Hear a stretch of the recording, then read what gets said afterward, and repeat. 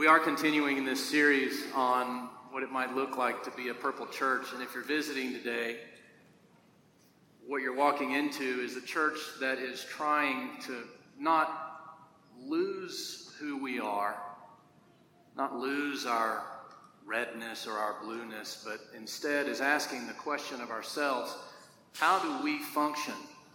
How do we behave? How do we relate to one another in the midst of what is a very divided world? So we turn to Paul's third chapter in Philippians, which is the letter we're using as the foundation for this sermon, and he's continuing to give them advice on how to relate in a world not unlike ours today. And he says this to them: I want to know Christ and the power of his resurrection and the sharing of his sufferings by becoming like him in his death, if somehow I may attain the resurrection from the dead.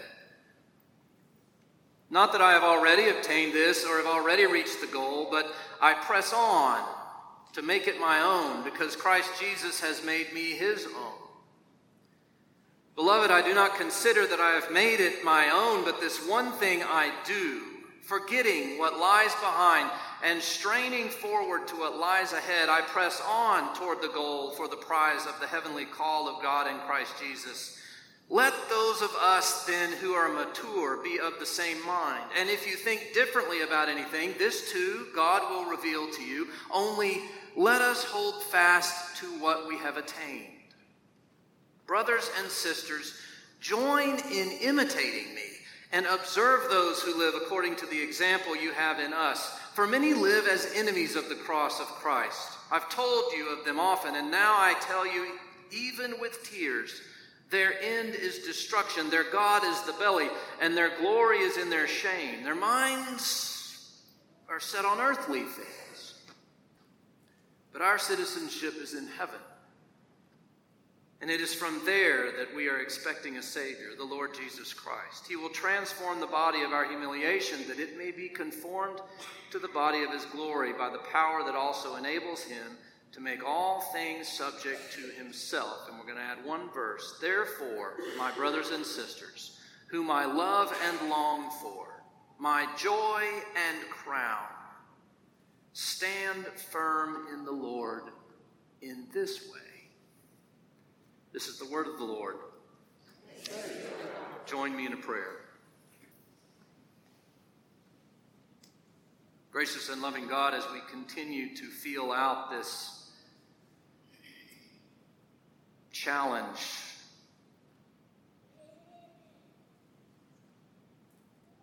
may you be in the midst of it.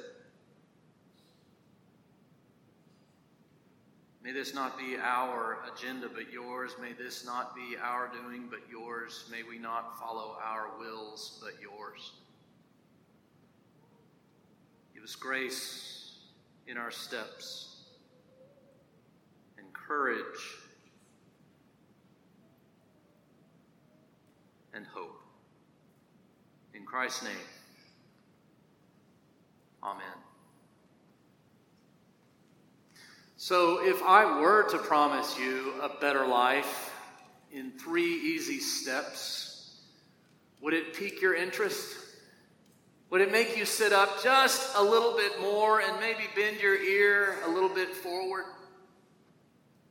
A better life in 3 easy steps. That is what we want after all, isn't it? A single prayer that will change our heart in an instant. A 5-second remedy to make things better. A pill that will take all the pain away forever. That's what we want. We want a new technique, a new method, a new way. And we want it in 3 easy steps. Better society. A better marriage, a better relationship, a better life. We desperately look for the quick fix. It seems to me that the Philippians were facing a similar temptation. and that Paul is advising them on it. The reason I say that is because what isn't inherently obvious in the part of the reading we just read is that after Paul's first visit with the Philippians, not unlike many of the other churches he was serving, after his first visit, other preachers came in with a different message. Many of them were capitalizing on the weakness of others and making a good living at it. And it incensed Paul. They were preaching what he felt like was a distortion to the faith, not just the Christian faith, but the Jewish faith. It offended him on all kinds of levels. They were saying things like, if you do these things, then you will be right with God. If you stick with these things, then your life will immediately improve. They were preaching, many of them, a quick fix faith. So what does Paul do about this? What does he say? Well, he certainly doesn't hold back on his opinion. He shares his opinion. At one point, calls them dogs. He says their destruction is the belly. They're focused on earthly things. But he stops short of rallying the troops. He doesn't sound the charge to go hunt them down and stamp them out. He may have his position on this issue, but when it comes to people, he holds a different posture. Instead of sounding the horn and gathering them together to go stamp out the others, he instead reminds the Philippians of the very message that he has been offering them all along. He starts off by saying and reminding them that he wants to know Christ.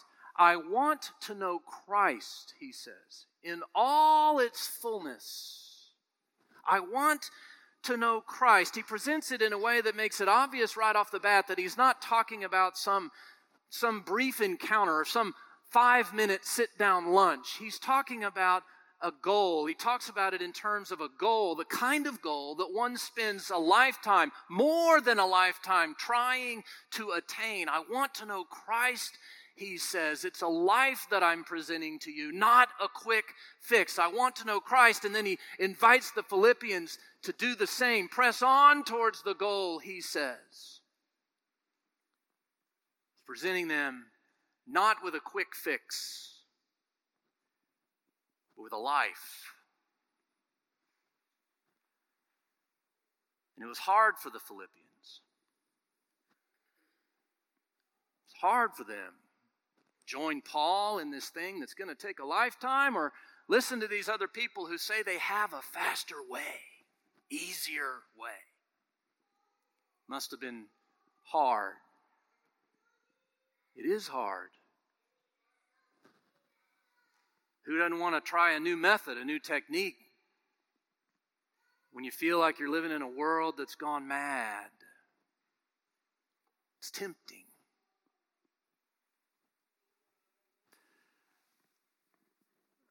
Not too long ago, my family saw the blockbuster hit movie, the sequel, The Avengers, the Infinity War. Yes, we are Marvel people. You should know that by now. But the story is quite enticing. The villain, Thanos, a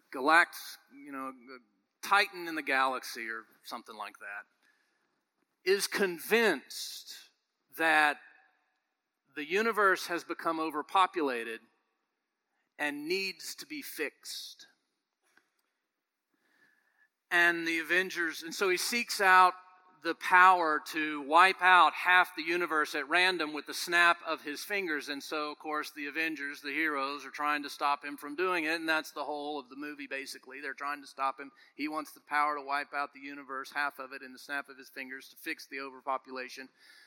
And what's interesting, though, is the goal almost makes sense. You almost see yourself logically buying into it. I mean, the temptation to solve all our problems with the snap of a finger, without any requirement from us. It is tempting. It's seductive.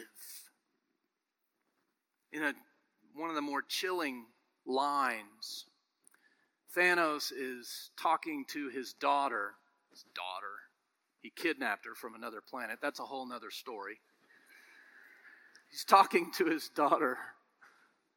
And with great conviction, he looks at her and he says, "The universe needs correcting. And I'm the only one with the will to do it."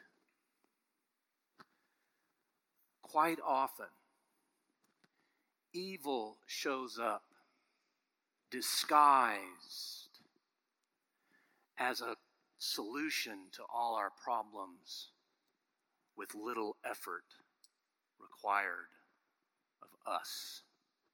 It preys on our anxious desire for the quick fix.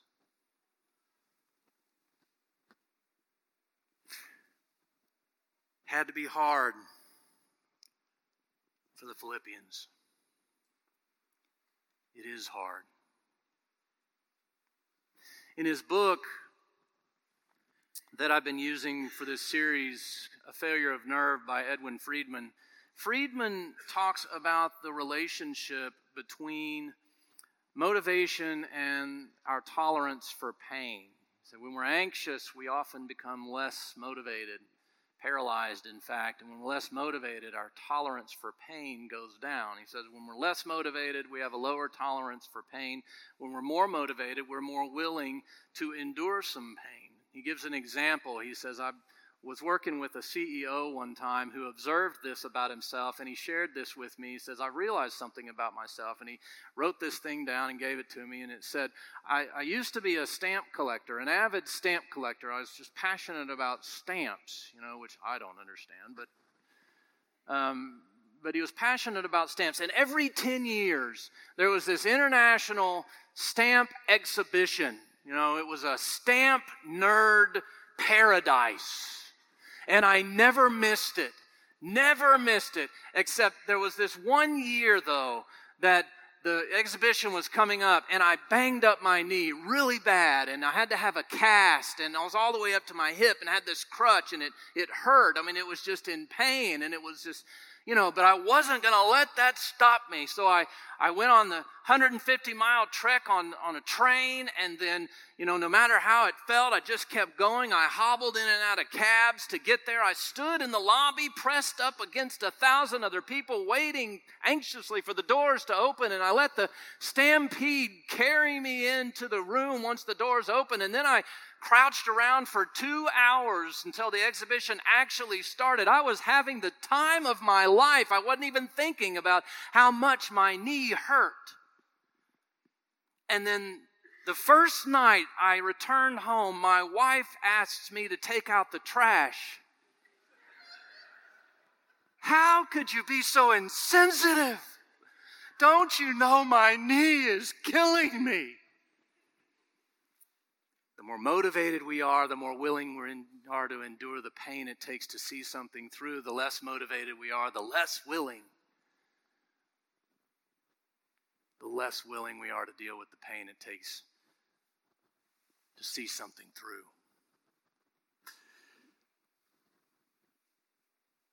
We look instead at those times for the quick fix. We seek the experts from the outside who will fix it for us. That's why in a society when anxiousness is high, we often talk about new techniques, new methods, some new-found quick way that requires little effort on our part. You see it in the Philippians. You see it in our world today.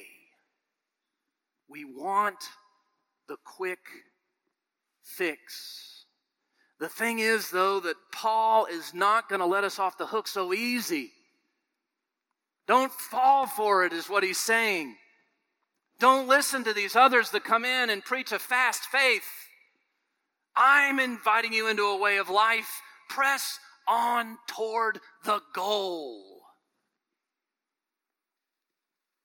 There's a line in there that's one of my favorites. I love this line because I think I know what he's getting at. It's this line where he says, "Let us hold fast to what we have already attained." Let us hold fast to what we've already attained.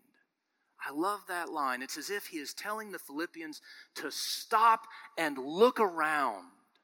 Look around. Look at what God has brought together in your church. Look around at what God is already doing. Look around and see what God has already done for us, is doing for us. Let us hold fast to what we have already attained. In other words, there's no new technique, no single prayer, no 5-second remedy. There is only life in Christ. And if you look right in front of you, you will see that life is staring you right in the face. You may think a certain way or believe and have certain positions on certain issues. When it comes to people, when it comes to relationships, well, you may have caught some of the service this week that was for John McCain. And what caught me, of course, was the wide diversity of speakers.